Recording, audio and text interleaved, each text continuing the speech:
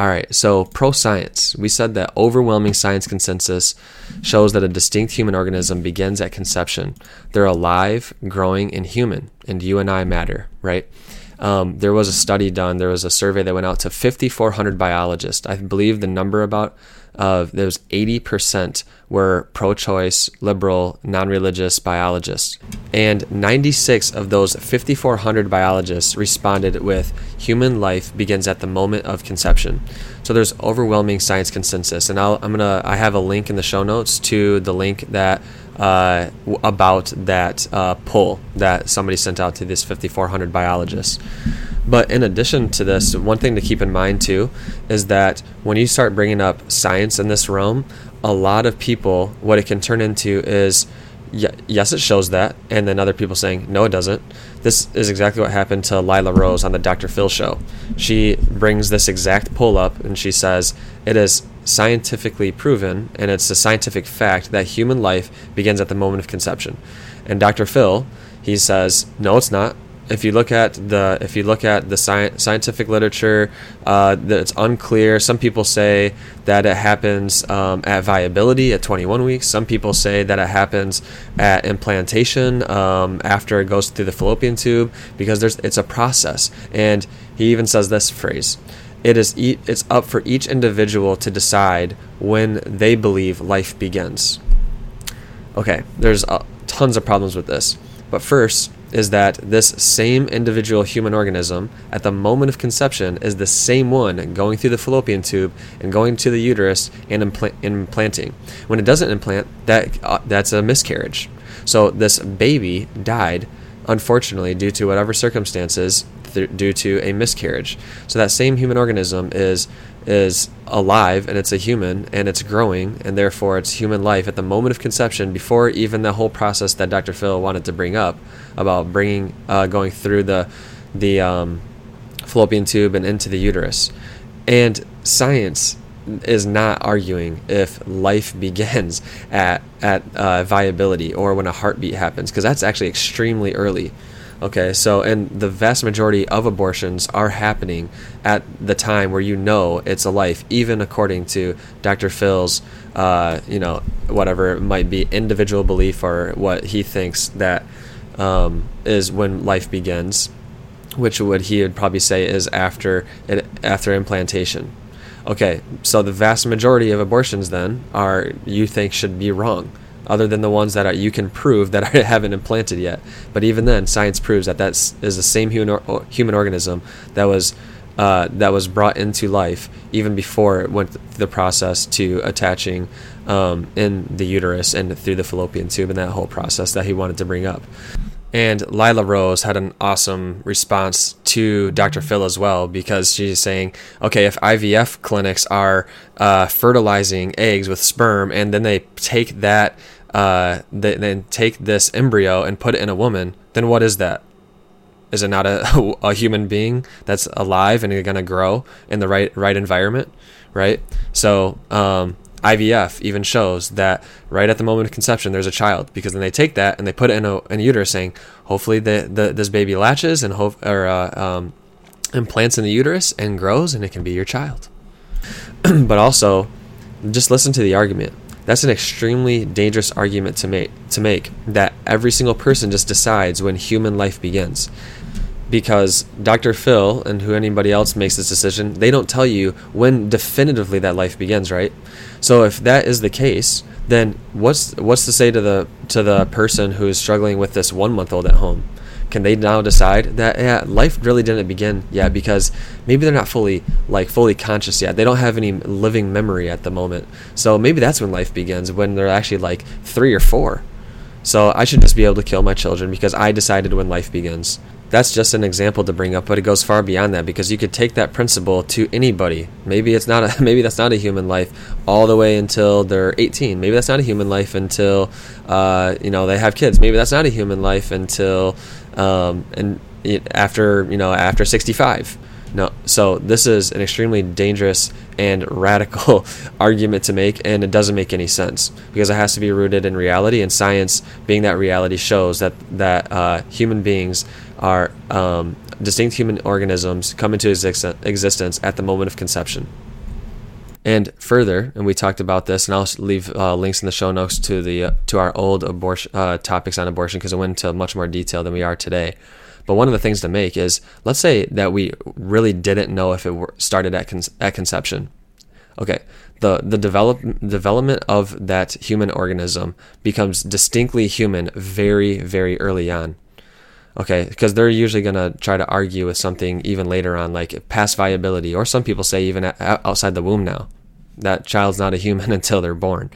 But let's just say that we didn't know, which we do know. Science proves that it's at the moment of conception. Would you still blow up a building if you weren't positive that there was no life inside that building? No, you wouldn't. You'd want to make sure that you preserve whatever is growing. But we know that this is human life starting at the moment of conception. Why? Because reproduction is naturally, it's a sexual, it happens through sex between a man and a woman. And this happens in all sexual creatures. And that is the offspring. So it's going to be human, because we're talking about a human man and a human woman having sex. And at that moment, reproduction occurs, and a distinct human organism is created, has their own DNA. And guess what? They're growing, which means it's alive. It's alive. It's a living human organism. And it's at just a different state of development than me and you are. And we are always developing. I will not be how I am right now when I'm 70. I was not as healthy as I am now when I was 24. I was not as developed when I was 14. I was at different stages in my life. My daughter, who is not even a year and a half yet, she's at a different stage of development. And then in addition, the last point of pro-science is, okay, yeah, some people will say, well, yeah, it's human, but it's not a person. It doesn't have rights yet. It has no rights because it's not a person. This is an extremely, extremely sketchy and dangerous argument to make, because as soon as you start trying to distinguish the humanhood versus personhood, and you're saying this human is not a person, this is an exact argument that people made for slavery and Nazism and Jim Crow laws. Because why? They were not human, or they were not persons, or they were not fully persons. And it's a way to convince oneself to rationalize oppressing others, is saying, yeah, they're not human. Or, okay, they're human, but they're not persons. They're not like me and you, right? So this is a very, very dangerous argument to make, and we see this lived throughout history, even current history, when people try to rationalize killing or oppressing others, is typically done by dehumanizing them, or saying, yeah, there might be humans, but they're not persons. They're not like me and you. It's a very dangerous argument to make. Okay. We said that social justice, so we're pro-social justice. Social justice begins in the womb. Every living human being is entitled to fundamental rights, and the most fundamental right is life itself. This one is actually pretty simple, and it covers some of the main topics that people will bring up. Because what will a lot of people bring up? They'll bring up emotional issues that happen, such as people in poverty, they can't afford it, or they're not ready for a child, or all of those things, right? Well, those are social issues. And being a burden on someone, whether a true burden or a perceived burden, is never justification for killing them. That is a victim in that circumstance. So let's actually address the social issue. Some people will say, hey, even the foster care system is jacked up. Okay, so is your response then to instead of fixing the foster care system is just to kill children? It doesn't make any sense. How about poverty? You want to address poverty? Okay, why would killing a human being address poverty? You have to be consistent, right? And that's what I talked about in my old podcast. When I used to be pro-choice, I realized that I was either inconsistent or I had to be extreme. Because why? Because you could apply every single thing to the unborn, to a 1-year-old, to a 2-year-old. Are we going to allow anybody to kill a 1-year-old or 2-year-old because their parents are living in poverty? No, we wouldn't. So why would we do that to any other child, including the unborn? And it just becomes strong against the weak, right? So it does not address a social issue. It's rather killing the victim in all of these circumstances. And so we're pro-social justice. And that social justice extends to those living human beings. And this principle applies to even the worst of circumstances. Think of the trauma of typically what a lot of people bring up is, well, what about when somebody is raped? Yeah, horrible. I can't even imagine it. And we have examples of this on throughout the country right now. This 10-year-old. Yeah, it's disgusting. But the rape is the trauma. The rape is the issue. Or the young girl who, they were being silly and they got pregnant. Okay, that is the issue. The rape was the issue. But killing that child, we don't even extend the death penalty to the rapists in our country. But yet we're going to be okay with murdering the child who's an innocent victim and was born into this world in horrible circumstances. There's people today who were conceived in rape and their mom decided to have them, and their pro-life advocates are going around the country with them and their mom. And a lot of the women there's stories of women who say they regret their abortion, and a lot of it was in these horrible circumstances where a lot of it was emotion as opposed to just reason that, hey, there's a child in here. And this child, regardless of the circumstances, needs to have the fundamental right to life, to not be killed. Because me and you have that right to not be killed. All the other rights flow from the very fact that me and you exist, right? So it never addresses the social issue. It only kills the victim rather than addressing it. And then number 3, we are pro-life because we are against violence. Abortion is an act of extreme violence against the most vulnerable. In the first trimester, and I'm going to leave a link in the show notes for a video from a pro-abortionist describing what the first trimester abortion, second trimester, and third trimester abortions are like. And in the state of Michigan right now, not just third trimester abortions are on the table, but even partial birth abortions, which is one of the most extreme bills ever even proposed. And I've been saying the country, but supposedly it's actually one of the most intense proposals ever proposed in the entire world. And they're trying to put that into our Michigan state constitution. But anyhow, so abortion in the first trimester is typically done by a pill, and there's horrible risk to this. And guess what? The mother does this in their house typically now. This is what they're trying to push, is just even more at-home abortion pills, and it's traumatic. It takes days, and a lot of women who've gone through it said that it was actually worse than the birth that they gave for their other children. And they hemorrhage. There's a ton of blood, and guess what? Their baby goes in the toilet. It's disgusting. The second trimester abortion, they dismember, they open the cervix and they put in their tools. And this is all going to be in the more details in the video that I'm going to do. But they take a clamp and they clamp down on anything that they can grab and they pull hard. And then there becomes a leg. There comes an arm. There comes the chest. Here comes the heart. Here comes the torso. And then here comes the head. And they squeeze down hard and the brain fluids fall out. And they have to make sure that they remove everything. So what do? They put the dismembered baby in a petri dish and put the baby back together to make sure they got all the parts. And also, those parts are being sold out on the market, just to add to the gruesomeness of all this. And then there's third trimester abortions that are very similar to this. Oftentimes at that point, they're very large. The babies are so large that oftentimes what they do is they basically do an induced heart attack, and they're discarded. And this was actually found in Washington, D.C. There was 5 aborted children, almost all of them full term. I think there was 1 in the second trimester, and they were found in an alley out back. And this was in the summer of 2022. And one of them had like marking over their neck. Their brains were sucked out from the back of their head. Other one, they actually had no markings on it at all. So they're wondering if they was just left to die. So it's the worst and most awful things. And I was asked before, one, I'm sharing this here because I think it's important, but also people ask okay, why do people got to show the pictures of an abortion out on the streets?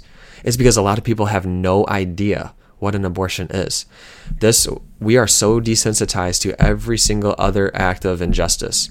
We know when I was in school, I heard the horrible things about what happened to African Americans in our country, like during the Jim Crow laws and all those things. But when I saw the picture in my history book of a lynching of an innocent black man hanging from a tree and his face is right there, it becomes so much more real. And you're like, wow, this is messed up. Same thing with we're desensitized to stuff that we see on TV. We see sex, we see murder, we see lying, we see drugs, we see mass murders even. We've seen everything. What don't we see on TV? What don't we see in the shows? What don't they show? Abortions. We have no idea what that looks like, right? And it is the most disturbing thing. So people need to know. And a lot of people who don't know and see videos of it change their mind on the spot. It's a really powerful method of what a lot of pro-lifers do when they go out. They take their iPad with them, and people who have never seen an abortion, they show this video to them. Here's what it's like in the first trimester, second trimester, third trimester. And they change their mind a lot. So we're against acts of violence. And in addition to that, there's non-violent solutions to everything. In every circumstance or situation, what do we first try to do? We try to find non-violent solutions. And an abortion is never necessary. It does not address the issue that caused anything that happened, right? So there's non-violent solutions. And then in addition to this act against the violence, because every single abortion is violent, there's no such thing as a safe abortion. It's an act of extreme violence, and it's typically super traumatic to the woman. It can cause infertility. She can hemorrhage. She might have to go to the hospital. She's going to be in pain. She could die. There's been deaths. In 1973, when this first all happened, there was more deaths by legal abortion than illegal abortions. So it's extremely dangerous to the woman. And not only that, the trauma to the body inherently causes chemical reactions in the body that oftentimes trigger depression and suicidal ideation afterwards. And there's people that I know who know people who've gotten abortions, and they say they think about that child now. That would have been a boy, and he would have been a 30-year-old man now. That's what people live with. But anyhow, people typically have also in this support of abortion typically misuse words. They'll say words like pro-choice, reproductive freedom, and my body, my choice. Each one of those is a misuse and a distortion of words that are not true. So for example, pro-choice. That sounds like if the opposite of that is anti-choice. We're trying to take away a decision that somebody can make. Well, everybody is pro-choice and we're pro-freedom. But when your choice violates someone else's rights, we say that that's wrong. And even people who support abortion will say that about other topics, right? So they say, you have your right to do whatever you want with your body, but as soon as your body violates somebody else, well, then you are inherently taking their freedom away, and you can't do that, right? So you can't murder somebody, you can't hurt somebody, you can't steal their property. All those things flow from that principle. And yet, to the unborn, why wouldn't we do the same thing? So it's not about if we're pro-choice or we are pro-choice and we are pro-freedom. But guess what? We distinguish and we actually look at the choices that we're making. And when there's a wrong choice to make, then we say that that's wrong and it actually should be illegal. And so the abortion choice is wrong because it murders somebody. So we're just being consistent with every single law and every single other principle that we extend throughout our country. The most simple, I'm like, why do we have red and green lights? To have order. And it's illegal for you to run through a red light. You don't have that choice. It's illegal for you to do it because you're going to harm somebody else. Or I'm free and I can choose to do whatever I want with my body. I can swing my arm around right now. But if I deliberately attack you with my fist, that same motion with I'm doing with my arm right now in air, if I do that to your face, that's assault. I'm attacking you. And the same thing with abortion. Yes, I'm pro-choice. A woman should do whatever she wants with her body. But as soon as someone else's, and oftentimes it's not even the woman's choice, so oftentimes they're lied to. Oftentimes they're forced into it. So I'm not even just calling out women here, obviously. We're pro-women. But that choice of abortion is wrong. and it's violating somebody else's freedom because you just chose for them that this other person is going to be murdered with no say. They don't have any voice. They're the most innocent and the most vulnerable, and yet we're going to murder them. And even further on this same principle is on this misuse of terms of pro-choice. Pro-choice, that'd be like saying I'm pro-thoughts, or I'm pro-decisions, or I'm pro-action. And the obvious follow-up question to that is, okay, what choice, what thought, what decision, what action? So we're talking about the actual, not just pro-choice. We are pro-choice, we're pro-thoughts, we're pro-decisions, we're pro-action.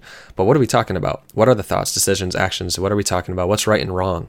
So everyone in the culture right now, like think about just vaccinations, think about masks, like over the past 2 years. What were people doing? They were either encouraging you or requiring you to do that because, yeah, you can do whatever you want with your body, but as soon as you become a threat to somebody else for their health, that could either put them in the hospital or just get them sick in general, like that's wrong. Like even if you have a cold, you should stay home, right? Because you could potentially harm somebody else. And same thing with like climate change. So people are forcing it down your throats that you need to do this, you need to do that, you need to hop on board, and you're kind of part of the issue if you're not.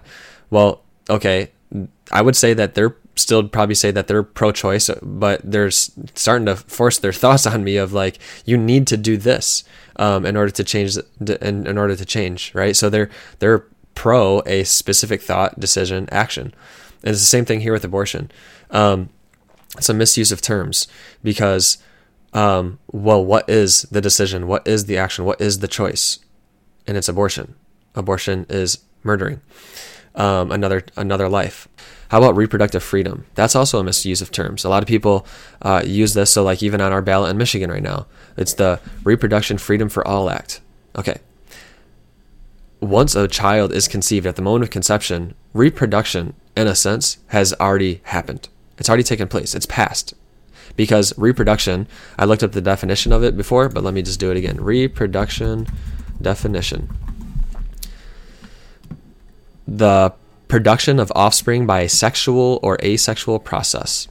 And so reproduction is the biological process by which new individual organisms, offspring, are produced from their parent or parents. This is straight off of, just Google it, and this is right off Wikipedia. Reproduction is a fundamental feature of all known life. Each individual organism exists as the result of reproduction. Okay, so with that definition, a child who is an individual organism has already been reproduced.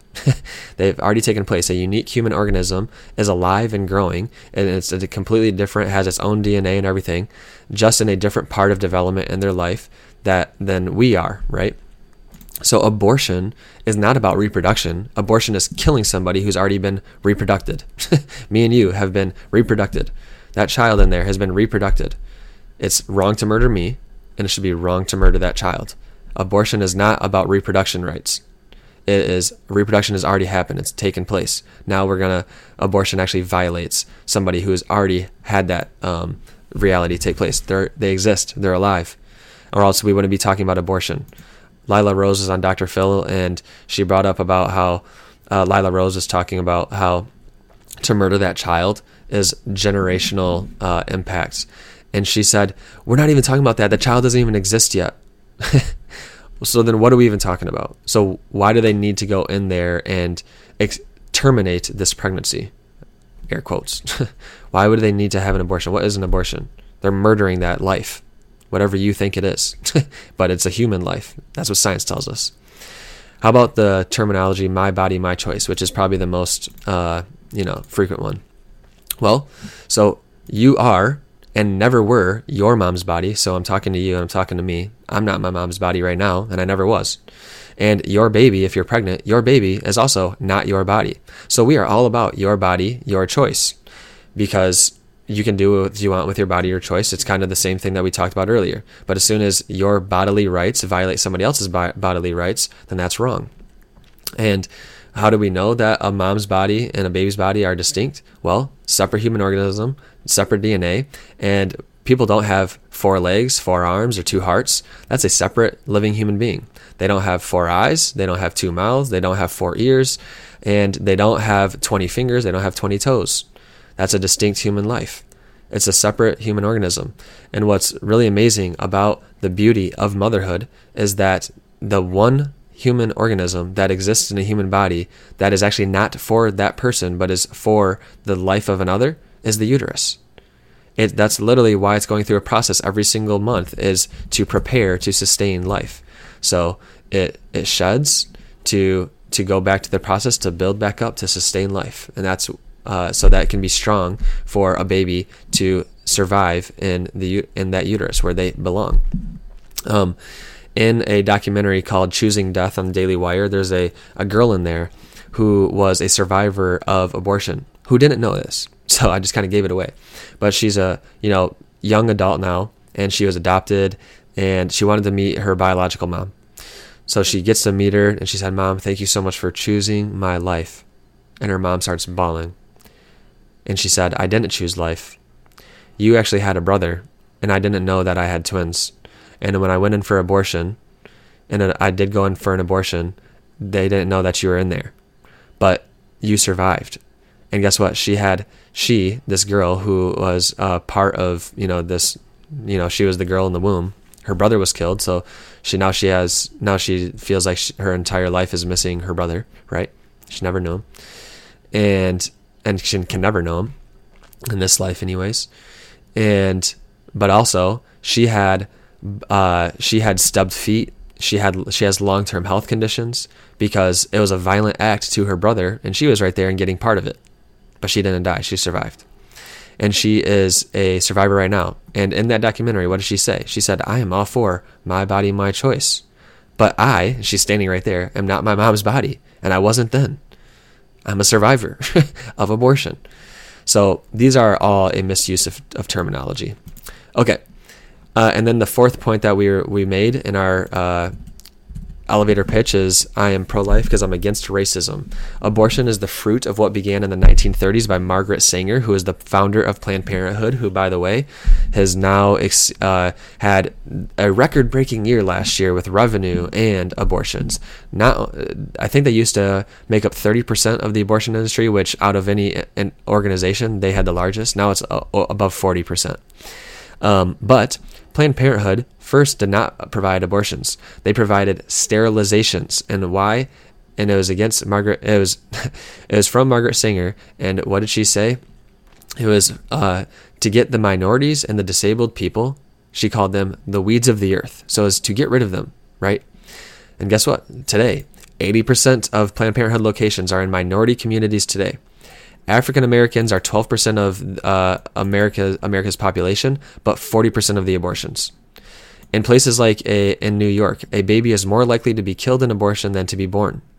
Before 1970, so 1973 is Roe versus Wade. Before that, 78% of African American families were there supporting their wife and children. Okay, so the vast majority of African American families were very strong. Right now, that number is 25%. So it only destroyed the family, because this is just what it naturally does. Destroys the family, takes away any responsibility from all of us, from any father, because I don't need to be there anymore. And if she has that child, I don't need it. But also, it's even better. Hey, you should just get an abortion, right?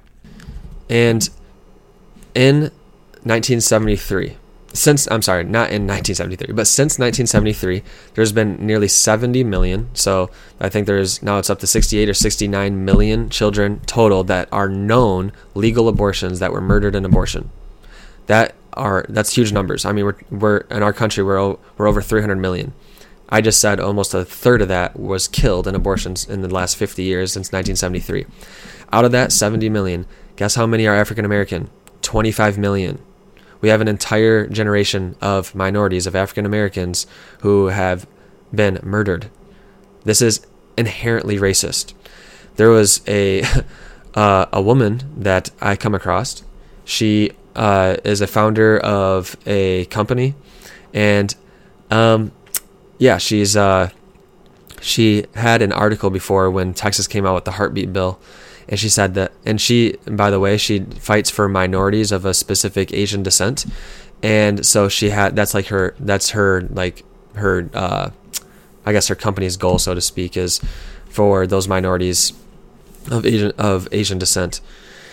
So heartbeat bill gets passed, and in her article, she said that this was a violation of women's rights, and this is going to put people in a bad situation that can't afford children. And in there, they talked about how the birth rate in this minority community has increased 27% since the overturning, or since this heartbeat bill has been passed. How is that? How can you write that and not see that that is racist against your own people? Can you believe it? There's more of us. This is what abortion does. It's literally murdering, and oftentimes it's murdering the minorities. And this is very interesting too. In 1933, Margaret Sanger, the founder of Planned Parenthood, reprinted an article written "Eugenic Sterilization" by Ernst Rudin. Ernst Rudin was the creator of the Nazi sterilization program. In that exact same year, the Nazi government passed a law called the Law for the Prevention of Progeny with Hereditary Diseases. So its goal was to purge the German society and its territories of undesirables to breed a pure Aryan society. It called for the sterilization of all who suffer from mental illness, physical deformity, feeble-mindedness, learning disabilities, epilepsy, blindness, deafness, and severe alcoholism. According to the science of that day, those were hereditary diseases that needed to be taken care of. After this, when the Nazi leadership was put on trial in Nuremberg and after World War II, they tried to justify their sterilization program that sterilized 500,000 people in less than a decade by pointing to the United States as their inspiration. Nazism and Planned Parenthood and the abortion industry and all of this and the underlying principles of it are the same, and they influence each other. Nazis pointed to the U.S. Let that sink in. The creator of the Nazi sterilization program, they pointed to the U.S. as their inspiration, and Margaret Sanger was the head of that, who started Planned Parenthood, sterilized the minorities, sterilized the disability people, and guess what? When abortion became legal, now let's murder them. Hey, if their contraceptives don't work, just give an option to murder them. Okay, and then the fifth point that we said was we are pro-life because we are pro-women. We are pro-women. Abortion degrades women, treats their fertility as a defect, and enables men to abuse and abandon them at their most vulnerable. One of the main issues for repeated abuse, rape, and human trafficking. Abortion never empowers women. It only empowers the men who wish to exploit them. So, as I just kind of said there, but oftentimes people who molest, rape, abuse, sex traffic, what do? They take them to abortion clinics to have abortions, to keep their business alive, to make sure that they don't get caught. There was an example, I think, of a dad or an uncle abusing this little girl, either his daughter or his niece or something like that. Took her to get 8 abortions. So that nobody would find out. And we just see this in even R. Kelly. He was abusing women. What did he? One woman said that he forced her to have abortions so that he could keep her body tight. He's exploiting her for a natural part of her body. And so it's degrading her. It's treating their fertility as a defect. And it's enabling men to abuse and abandon them at their most vulnerable. It never empowers the women. It only empowers the men who wish to exploit them. And it's really interesting too. When you look at doctors, when somebody comes in from sexual abuse or sexual trauma, oftentimes have to report to the local authorities that, hey, this is going on with this person. In LA, California is one of the worst places in abortion, and I don't even think my understanding is that they don't even report on the number of abortions, and they're probably one of the worst. But in LA, where there's a lot of sex trafficking, there's been tons of calls from pregnancy centers and things like that with people who come in from sex trafficking and they're pregnant, and they go to the authorities. You know who's never made a call to the authorities? The abortion clinics. They never actually made that call.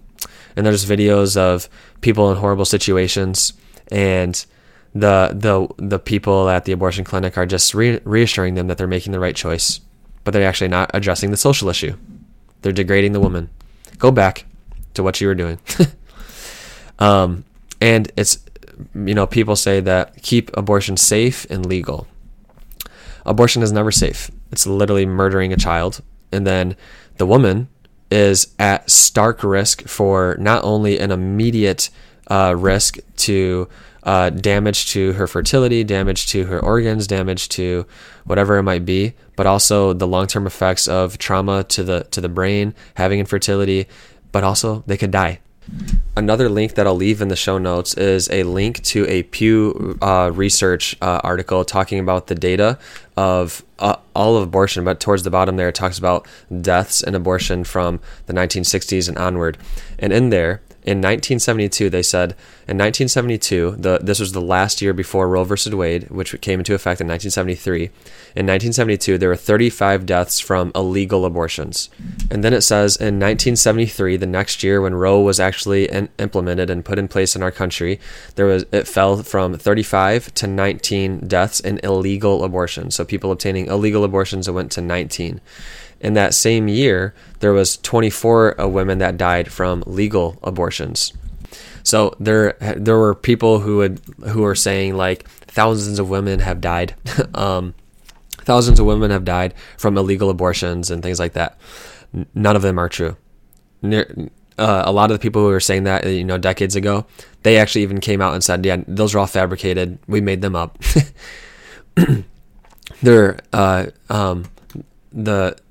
Legal abortion is still extremely, extremely dangerous. And the disparity between women that have died in illegal abortions versus women that have died in legal abortions are not that different. 24 versus 39 in 1 year, 1972. In the 1960s, the decade before the 1970s, the death from induced abortions are higher. So, for example, this Pew Research Center says that in 1965 there was 235 deaths, and there was 280 deaths in 1963. So these are high numbers, and that is horrible, and it's really sad. But people were saying that it was in the tens of thousands. People are still saying that, like women are going to die. Well, abortion is already murdering somebody. It's already trauma to the woman. And women, you deserve so much better. You deserve so much better. And out of fear of this, of the dramatic backlash that's happening right now in our country, we can't be afraid to still make these laws illegal, because it's still wrong, and it's still damage to the woman, the child, the family, and so it's not safe. There's no such thing as a safe abortion, and even legal abortions. And guess what? In the United States, in Michigan right now, not only are they trying to have the most aggressive pro-abortion laws that you can just basically anything goes until that, anything goes. But also they're removing consent laws from the woman. They're removing standards in healthcare from the woman. And if you as a woman go in for an abortion and they hurt you or even kill you, that doctor can't be prosecuted.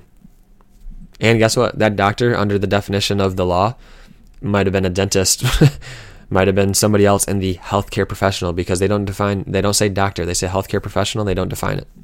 So it could be anybody that could perform this abortion. If they hurt you or they even kill you, you have no right to prosecute them. There's no legal protection over you.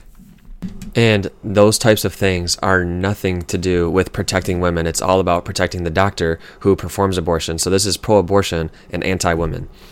And in addition to the statistics I said in the 1970s and the 1960s, according to this Pew Research article, listen to this. It says that after 1973, and in 1973 there was 19 deaths that happened from illegal abortions. It says that, and from there it went to single digits or to zero every year after that.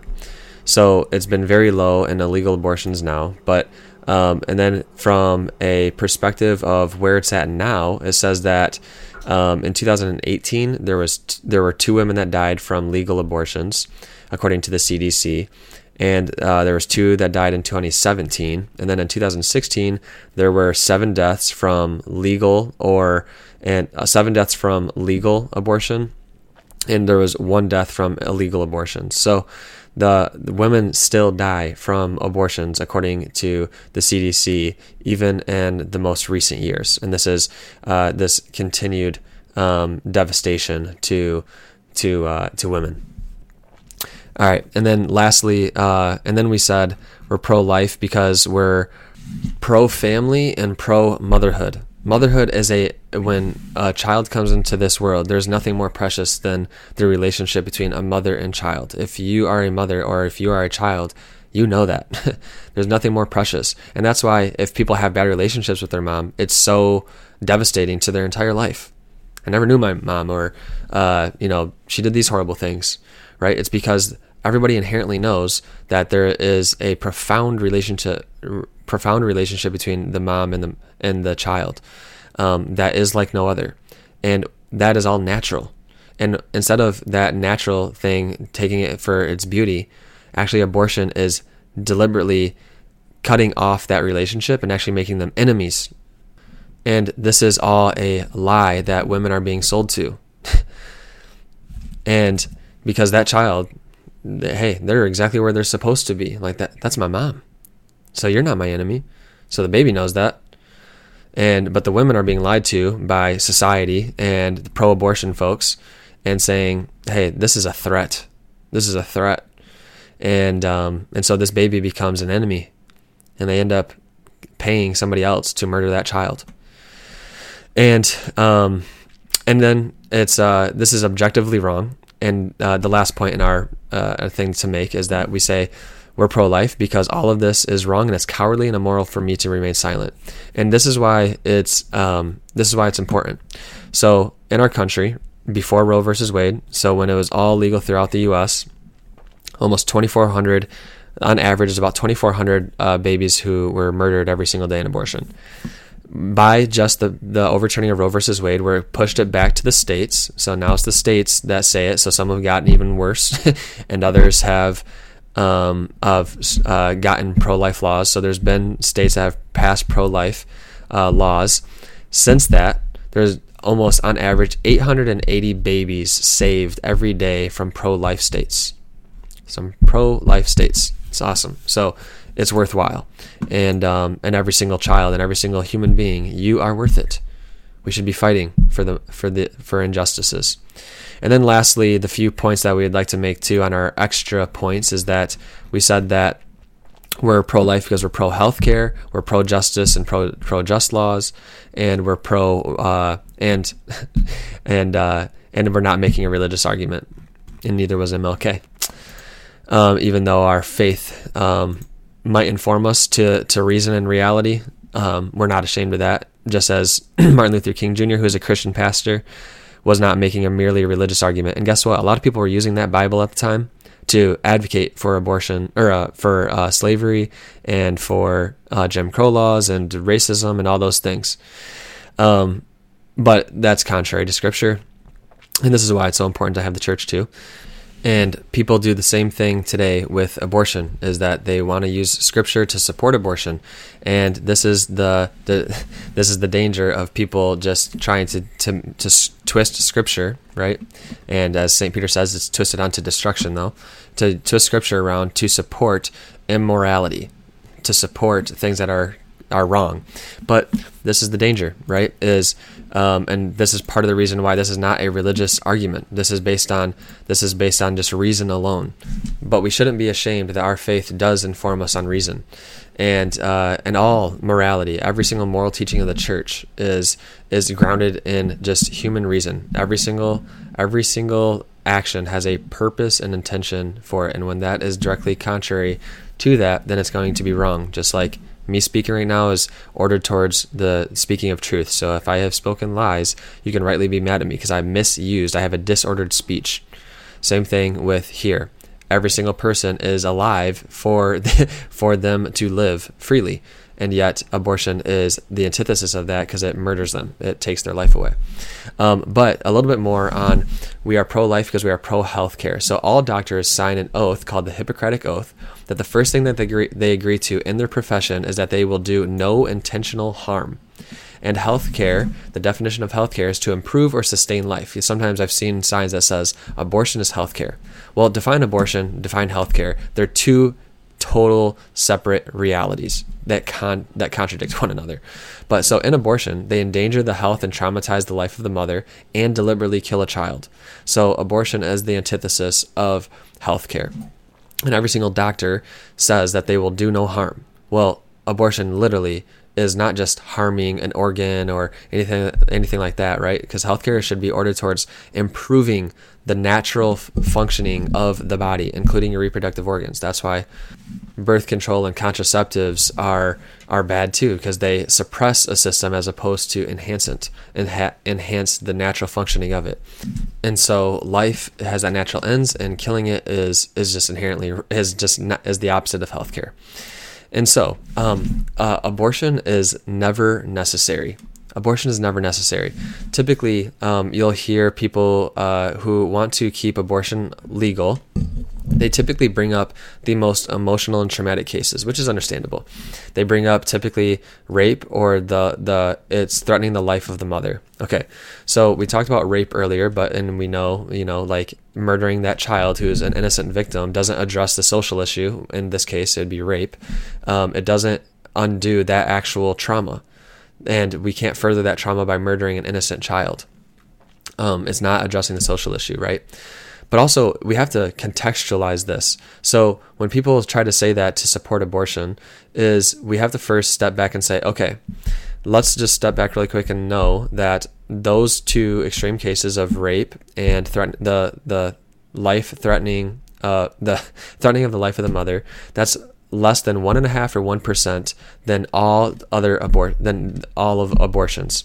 So in the context of abortion, the vast majority are because it was a boyfriend, a husband, a family member telling the mother and convincing her that either she's not strong enough, they don't have enough money, they're going to be in these bad situations, or they can't do this right now, and they just need to do this, which are all lies. They're just being fed lies that they're powerless and they have to choose to end the life of another child.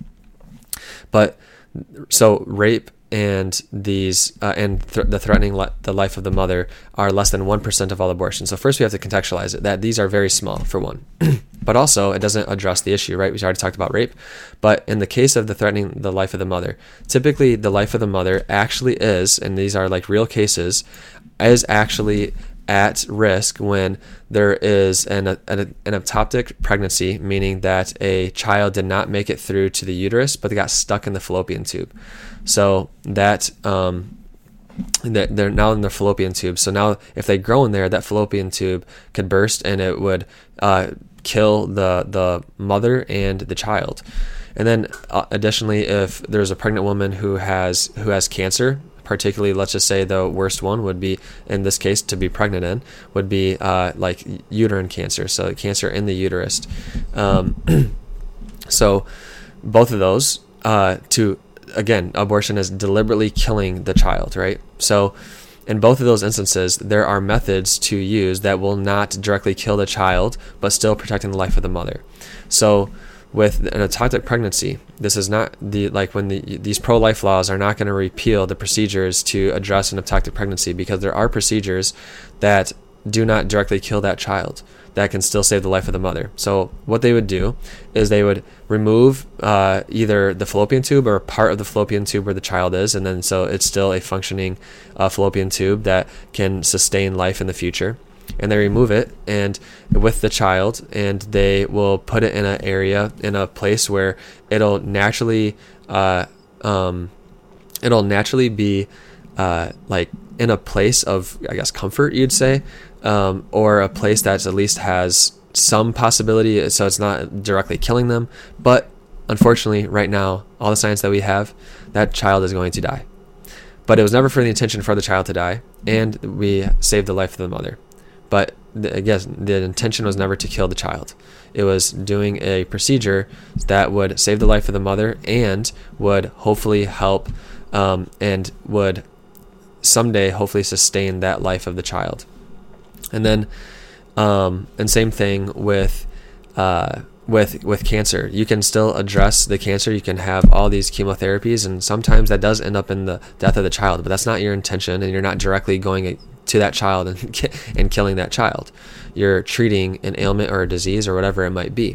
So these are unfortunate circumstances that can be addressed, right? Some people think that like delivering a baby is going to threaten the life of the mother. And if that is the case, which supposedly it is the case, what do? They do a C-section, just like all the times when there's a risk of delivery, whether it's harm to the child or harm to the mother, they can do a C-section.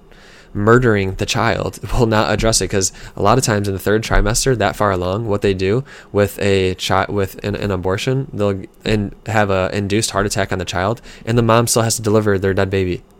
So delivering is not a threat to the life of the mother, and there's ways around that.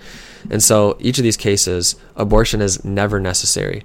And a good analogy to people to understand when the life of the mother is actually at risk, such as an ectopic pregnancy or cancer or whatever it might be, is this. There's two people drowning in a lake, and you are not going to have time to save both of them. So you have to choose one over the other.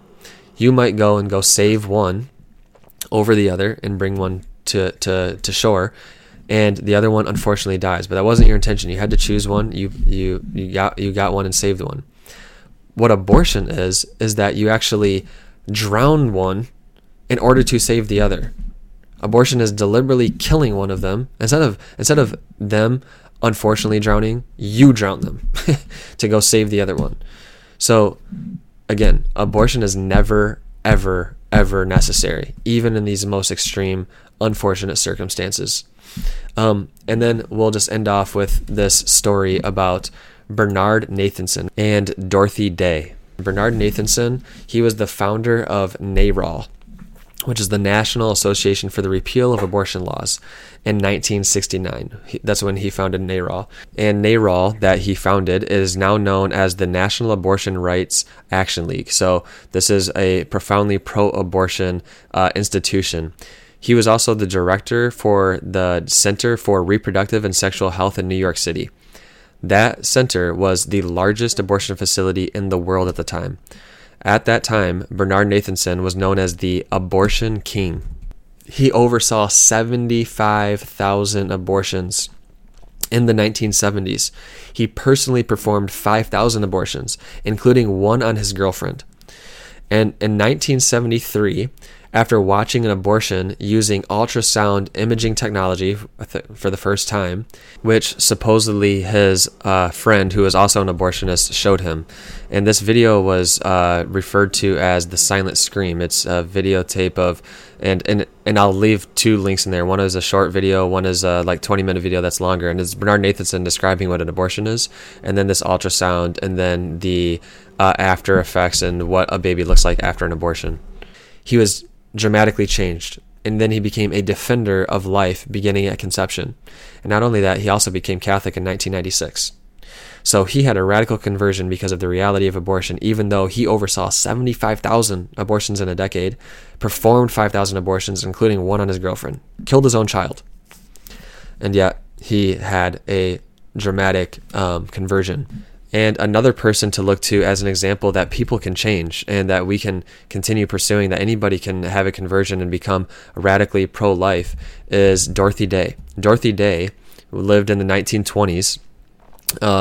She lived before that, but in 1927, she was baptized and became Catholic, and she served the poor, the marginalized, the discarded, and she became radically pro-life. But before that, she was an atheist, communist, an anarchist, an alcoholic. She had multiple affairs, and she had an abortion. And she tried several times to kill kill herself. And so she, even through all this, and who had an abortion in 1919, at the pressure of her lover, is now going to be. She has a cause open for her canonization, so that she lives as an example of God's mercy, His grace, and the power of God's grace, mercy, and love that can transform any heart. And I like to say this even about myself, is that it took supernatural grace for me to become natural. Because I used to be pro-choice, and I used to think contraceptives were fine, and it'd be weird if you weren't on contraceptives. But seeing all of it is based on the natural order and the natural law and our human bodies and science and philosophy and all those things. So it took supernatural grace for me to become natural. And these stories continue today. There are people who were abortionists who are now becoming pro-life. And so every single person, we have to pray for every single person in that industry that's wrapped up into that lie of the industry, because anything is possible. We literally just had a story of Bernard Nathanson, who became pro-life after overseeing 75,000 abortions, including performing one on his own girlfriend and murdering his own child. And he became a staunch advocate for the pro-life cause. So anyhow, so I hope this was extremely helpful for you. I know it's still long, but I wanted to give the details behind each one. But anyhow, the elevator pitch is that we are pro-life because we are pro-science, overwhelming science consensus that a distinct human organism begins at the moment of conception. We are pro-life because we're pro-social justice, and social justice begins in the womb, because every living human being is entitled to fundamental rights, and the most fundamental right is life itself. Being a burden on someone is never justification for killing them. It becomes strong against the weak and kills the victim rather than addressing the social issue. I'm pro-life because I'm anti-violence. Abortion is an act of extreme violence against the most vulnerable. I'm pro-life because I'm anti-racism.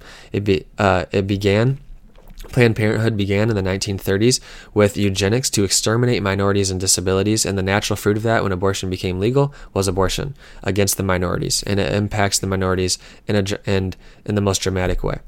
I'm pro-life because I'm pro-woman. Abortion degrades women, treats their fertility as a defect, and enables men to abuse and abandon them at their most vulnerable, and only empowers men who wish to exploit them.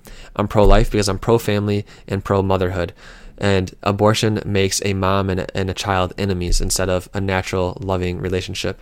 I'm pro-life because I'm pro-healthcare, Hippocratic oath to do no harm. And so I want healthcare to be true healthcare. And I'm pro-life because I'm pro-justice and just laws, and all laws are in place to protect and enhance lives and to live in freedom. And I'm pro-life because it's cowardly and immoral for me to remain silent on this most important issue. And why aren't you pro-life?